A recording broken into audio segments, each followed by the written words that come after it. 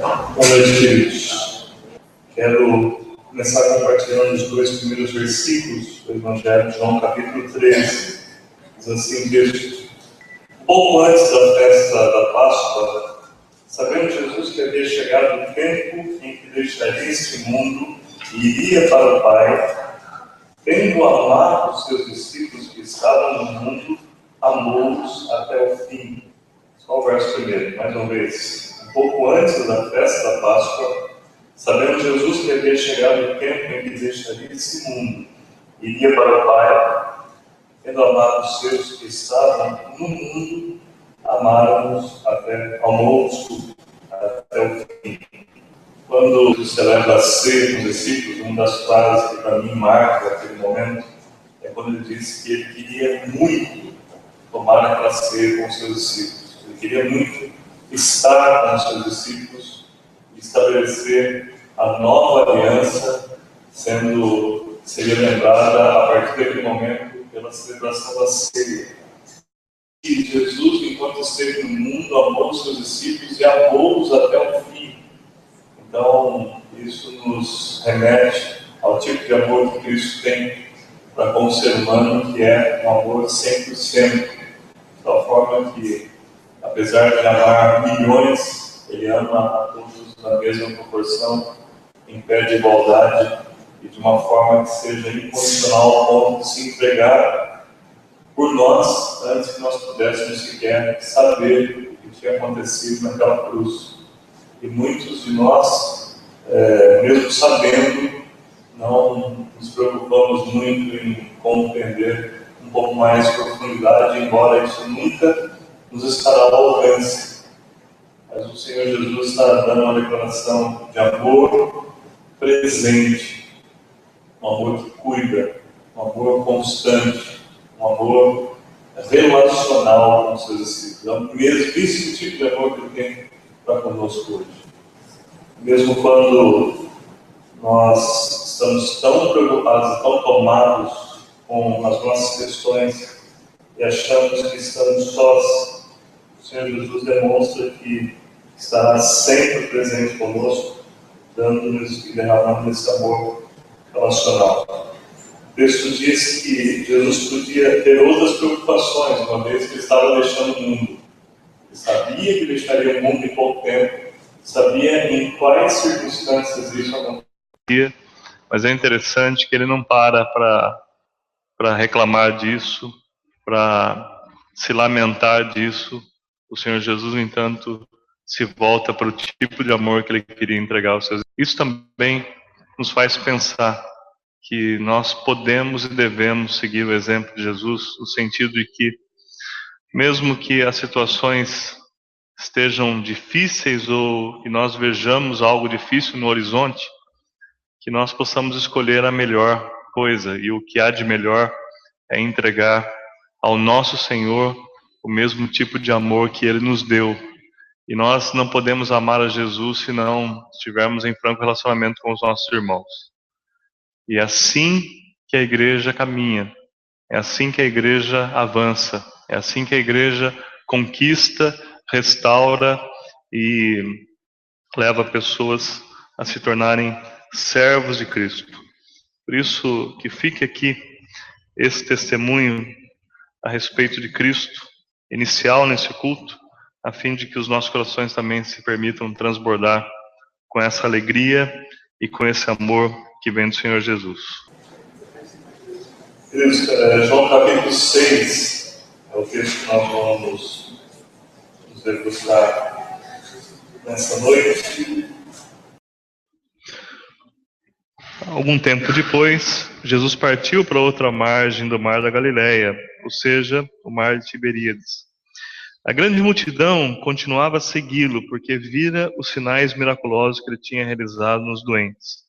Então Jesus subiu ao monte, sentou-se com os seus discípulos e estava próximo à festa judaica da Páscoa. Nesses primeiros momentos, os primeiros versículos, eles revelam para nós mais do que o que Jesus estava fazendo e onde. Fala também de com quem ele estava. E o grupo destacado aqui, ou os grupos destacados, são pelo menos dois. O grupo dos discípulos com os quais Jesus se assentou, e isto por si só já demonstra que Jesus trabalhou de maneira clara com aqueles discípulos, e aquilo foi muito útil para que eles pudessem aprender um pouco mais, crescer um pouco mais, sobretudo em confiança com Cristo. E outro grupo era o grupo da multidão que estava ali, e segundo o que o texto nos diz, a multidão estava interessada nos ensinamentos de Jesus, né? Foi o que vocês perceberam aí, nos 4 primeiros versículos, que a multidão seguia Jesus pelo que ele havia ensinado, não é? Pelos sinais que ele tinha feito curando os doentes.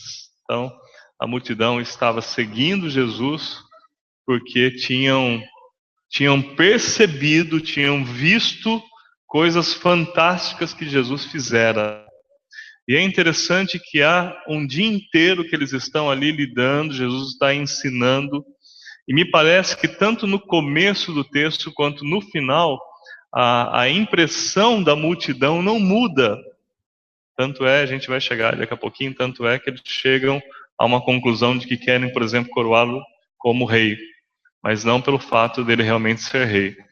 Porque me parece que eles não reconheceram dois dos ofícios de Jesus nesse contexto. Não o reconheceram como rei e nem como sacerdote, apenas como profeta.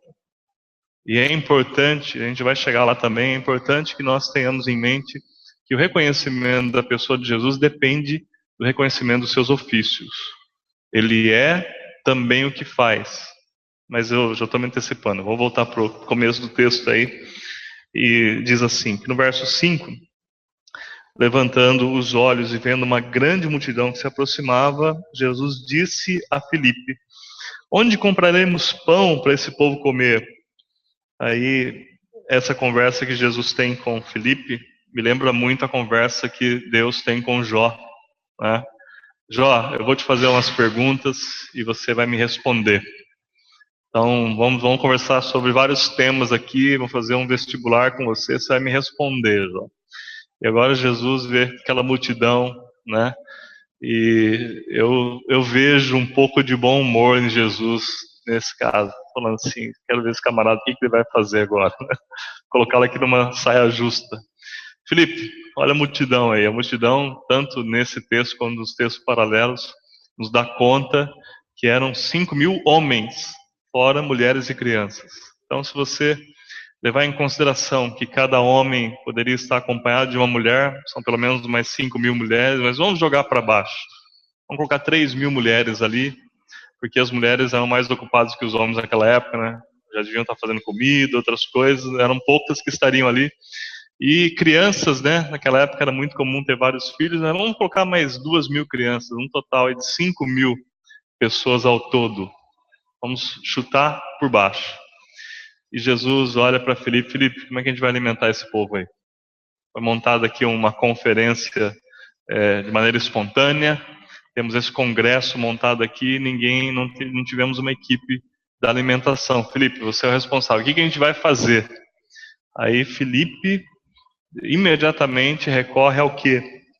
Diz o texto que Jesus fez essa pergunta apenas para pô-la à prova, pois já tinha em mente o que ia fazer, é claro. Por isso que eu digo que Jesus estava ali muito bem humorado, fazendo aquela pergunta para Filipe e também levando a demonstrar no que ele confiava. No verso 7, Filipe respondeu: 200 denários, ou seja, o pagamento de 200 dias de salário, como se a pessoa tivesse trabalhado 200 dias, não seria suficiente para comprar pão, para que cada um recebesse pelo menos um pedaço. Então, a quantidade de pessoas que estava ali era uma quantidade muito grande, e Felipe agora recorre a quê? Aos recursos que ele tinha. Os recursos que ele podia pensar era no dinheiro que ele podia juntar, e provavelmente essa quantia de dinheiro não estava com eles, não era a quantia que eles tinham na bolsa, até porque Judas, a gente sabe que era o tesoureiro, e ele não era um tesoureiro muito honesto, né? Então, muita coisa que entrava ali saía sem nota fiscal, caixa 2, e a gente sabe disso por outros contextos. Então, ele apela para aquilo que ele tinha de recurso. Quando nós estamos diante das coisas de Deus, a gente apela para os nossos recursos. E é interessante porque quase que invariavelmente esse apelo termina em ansiedade. Por que a gente fica ansioso com as coisas de Deus?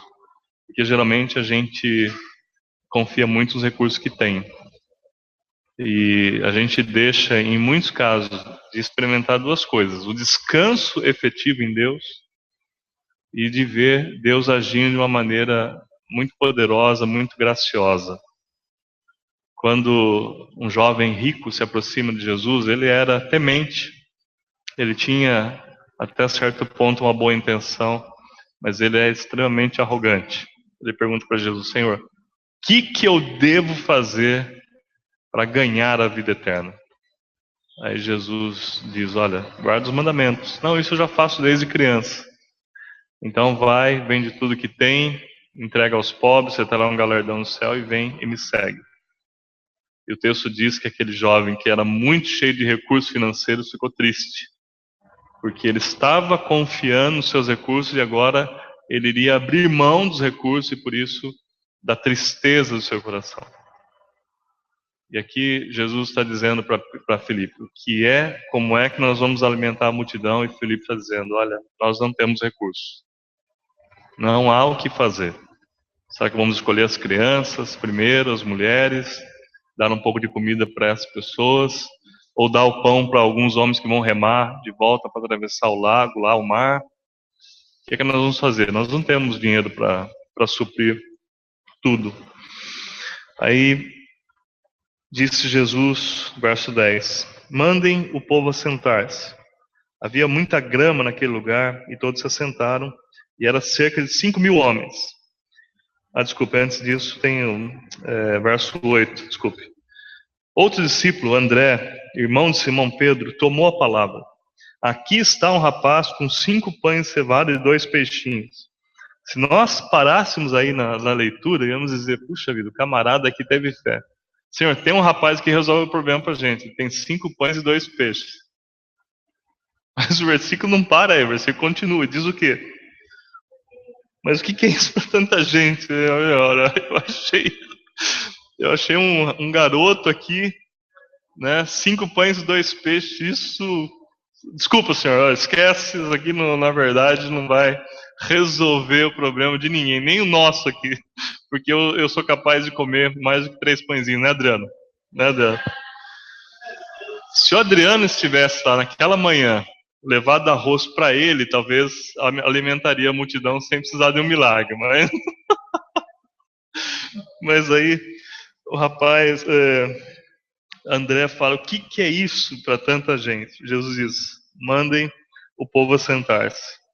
Havia muita grama naquele lugar e todos se assentaram, eram cerca de 5.000 homens. Então Jesus tomou os pães, deu graças e repartiu os que estavam assentados, tanto quanto queriam, e o fez o mesmo com os peixes. Então os repartiu com os que estavam sentados, tanto quanto queriam, e fez o mesmo com os peixes. O verso 10 nos dá conta que Jesus fez muito mais do que apenas o milagre da multiplicação dos pães e dos peixes. Jesus, ele ensina-nos coisas fantásticas aqui. Primeiro, ele nos ensina que ele tira soluções de coisas improváveis. Apesar de Lucas também relatar esse episódio, e Lucas era o homem que escreveu o Evangelho, como era médico, ele tinha uma tendência de privilegiar na sua revelação as classes mais marginalizadas, como por exemplo crianças, mulheres e doentes. Por isso que no Evangelho de Lucas você vê muita ênfase no trato de Jesus com mulheres, crianças e doentes. Era médico, ele tinha uma visão misericordiosa para com esses grupos, ele cuidava dessas pessoas e ele fez questão de mostrar um Jesus que amava essas pessoas. Mas é João que está falando aqui de um rapaz que é trazido, um jovenzinho, que saiu na manhã daquele dia e que a sua mãe, com cuidado, preparou lá os 5 pães, os 2 peixes, e ela não podia imaginar que aquilo seria a base para alimentar talvez 10.000 pessoas. Ela não podia imaginar que aquilo acontecesse. E Jesus, então, agora se depara com um menino e o que pode vir de uma criança. Que tipo de solução pode vir a partir de uma criança? Mas veio. E de 5 pães e 2 peixes que estavam ali, que tipo de solução isso pode ser para uma multidão de, como já disse, talvez 10.000 pessoas? Mas era Jesus que estava agindo. E Jesus está manifestando a sua glória, e como eu falava para o grupo que tem estudado o Antigo Testamento aqui, quando nós olhamos para o livro de Êxodo, por exemplo, que é o que nós estamos estudando, a gente pode ter 2 visões iniciais. Se for uma visão antropocêntrica, nós vamos ver no livro de Êxodo, Deus humilhando o homem. Mas se a nossa visão for teocêntrica, Deus no centro, nós vamos ver Deus glorificando a si mesmo. E eu não creio que no livro de Êxodo Deus tenha a efetiva preocupação de humilhar o homem, mas ele com certeza tem o propósito de glorificar a si mesmo. O detalhe é que quando Deus se glorifica, o homem é humilhado. Quando Deus demonstra a sua glória, a sua majestade, o seu poder, a humanidade é humilhada, porque a humanidade está no pecado. E o que acontece aqui é que Jesus está desbancando toda a estrutura humana que está embasada no financeiro, que está embasado no que vê, que está embasado naquilo que tem. E Jesus está demonstrando que Ele é capaz de fazer muito mais do que nós imaginamos. E, meus irmãos, não se iludam. Jesus pode fazer isto e Ele faz isso ainda hoje. Você já deve ter ouvido a expressão que na matemática de Deus não existe soma, né? Isso já é um jargão evangélico, mas é bem verdade. Já ouviu falar que na matemática de Deus não há soma, né? É sempre multiplicação, né? Deus está sempre multiplicando as coisas. E isso é bem verdade. Nosso Deus, Ele é generoso. Eu estava pensando enquanto li o texto, meus queridos, eu até hoje não compreendo como é que Deus nos permitiu como igreja chegar até onde nós chegamos.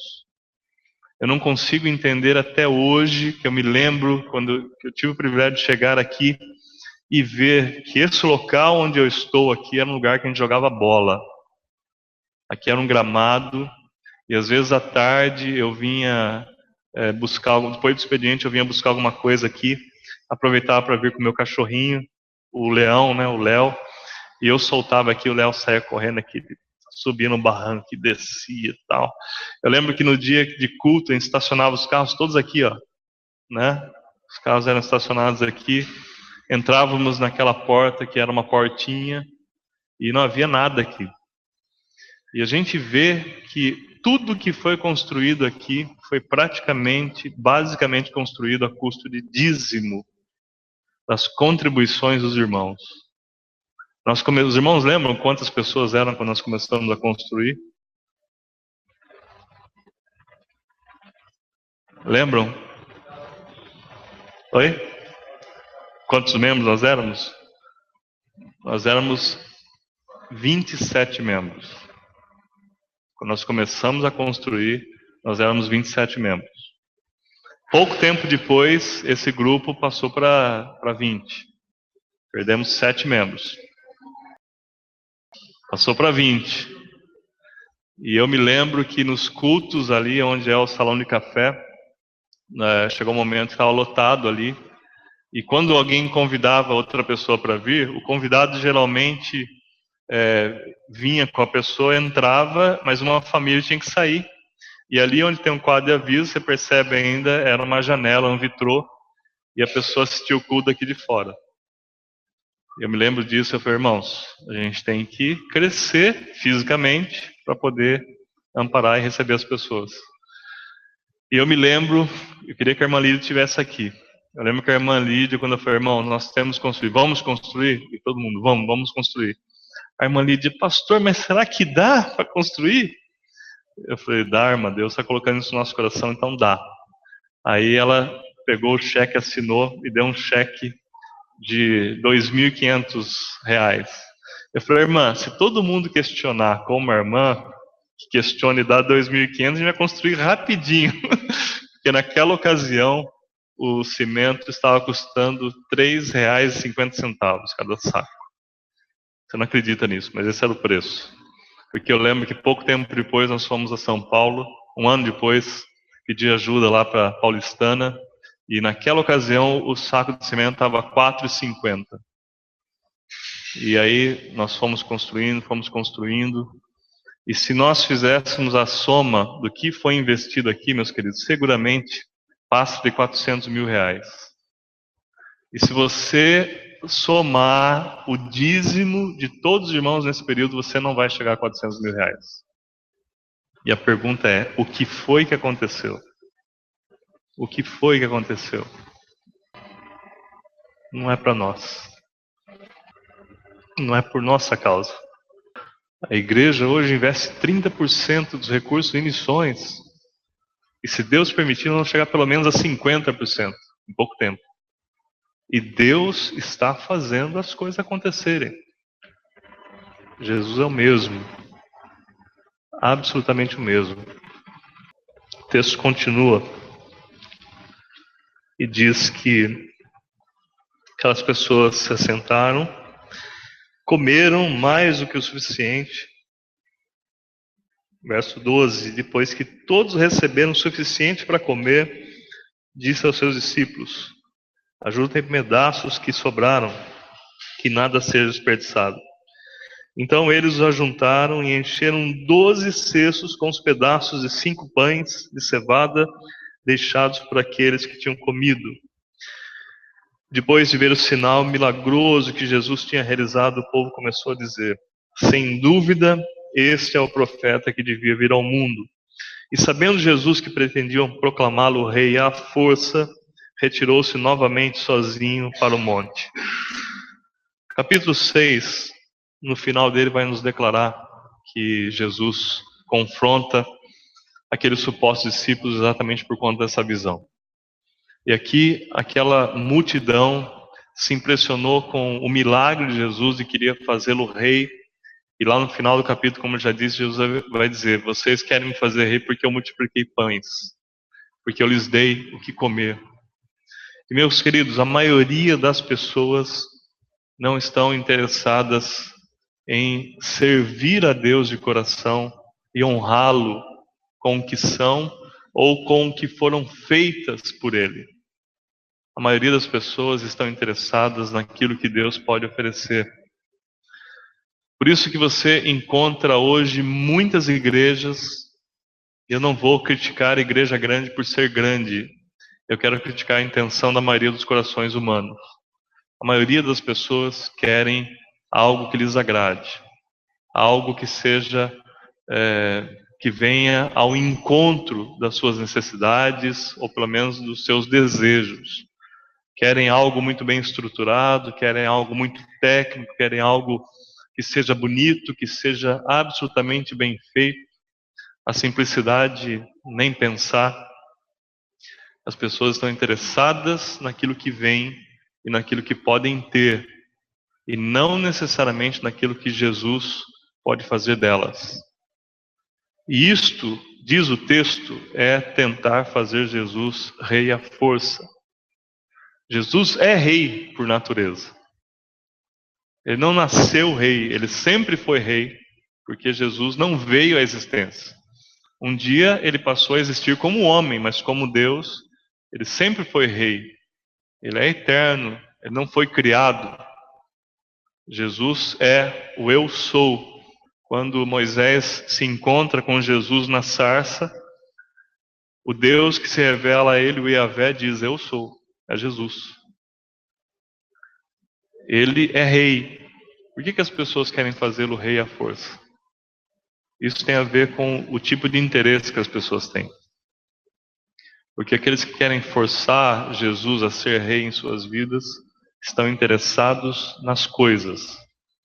Porque aqueles que o reconhecem de fato como rei se curvam a ele voluntariamente por amor e por graça, como simples resultado da misericórdia de Deus.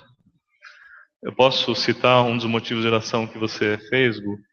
Fiquei muito feliz, Gustavo. O primeiro motivo de oração que ele pediu ali no nosso momento foi assim: eu quero pedir que Deus me ajude a fazer as coisas para Ele por amor e não por obrigação. Se todos nós tivermos esse mesmo motivo no coração, nós não vamos forçar Jesus a ser nosso rei. Ele será o nosso Senhor de fato, como deve ser. Por amor, voluntariamente se entregando a Ele. Esse é o motivo que nós deveríamos eleger como motivo do nosso serviço a Deus. E a pergunta é: o que é que eu espero de Jesus? Muitas pessoas esperam muitas coisas de Jesus. Mas será que em algum momento eu tenho também esperado alguma coisa de mim para Jesus? Porque quando nós o elegemos voluntariamente rei, ou seja, nos submetemos a ele como o rei que ele é, o súdito não diz: olha, espero que o Senhor seja um rei justo. O súdito, ele simplesmente diz: o que o Senhor quer que eu faça? Estou aqui, sou teu súdito, sou teu servo. Quando a gente vê o exemplo de rei no Antigo Testamento, o rei, ele tinha o direito de chegar em qualquer propriedade e dizer: olha, essa aqui vai ser minha agora. Ele podia simplesmente tomar, ele é rei. E o servo simplesmente abaixaria a cabeça, sairia da propriedade e deixaria nas mãos do rei. Ele é dono da nossa vida.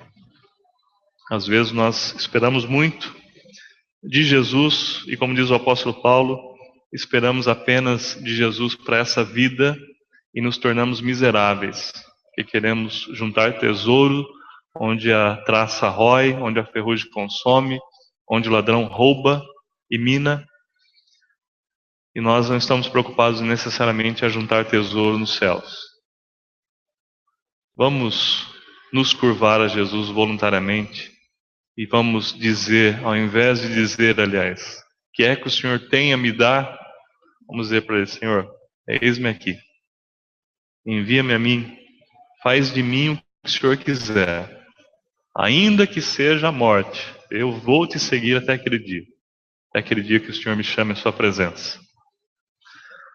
O Deus que multiplicou pães tem multiplicado a sua graça, a sua misericórdia, tem feito os verdadeiros milagres.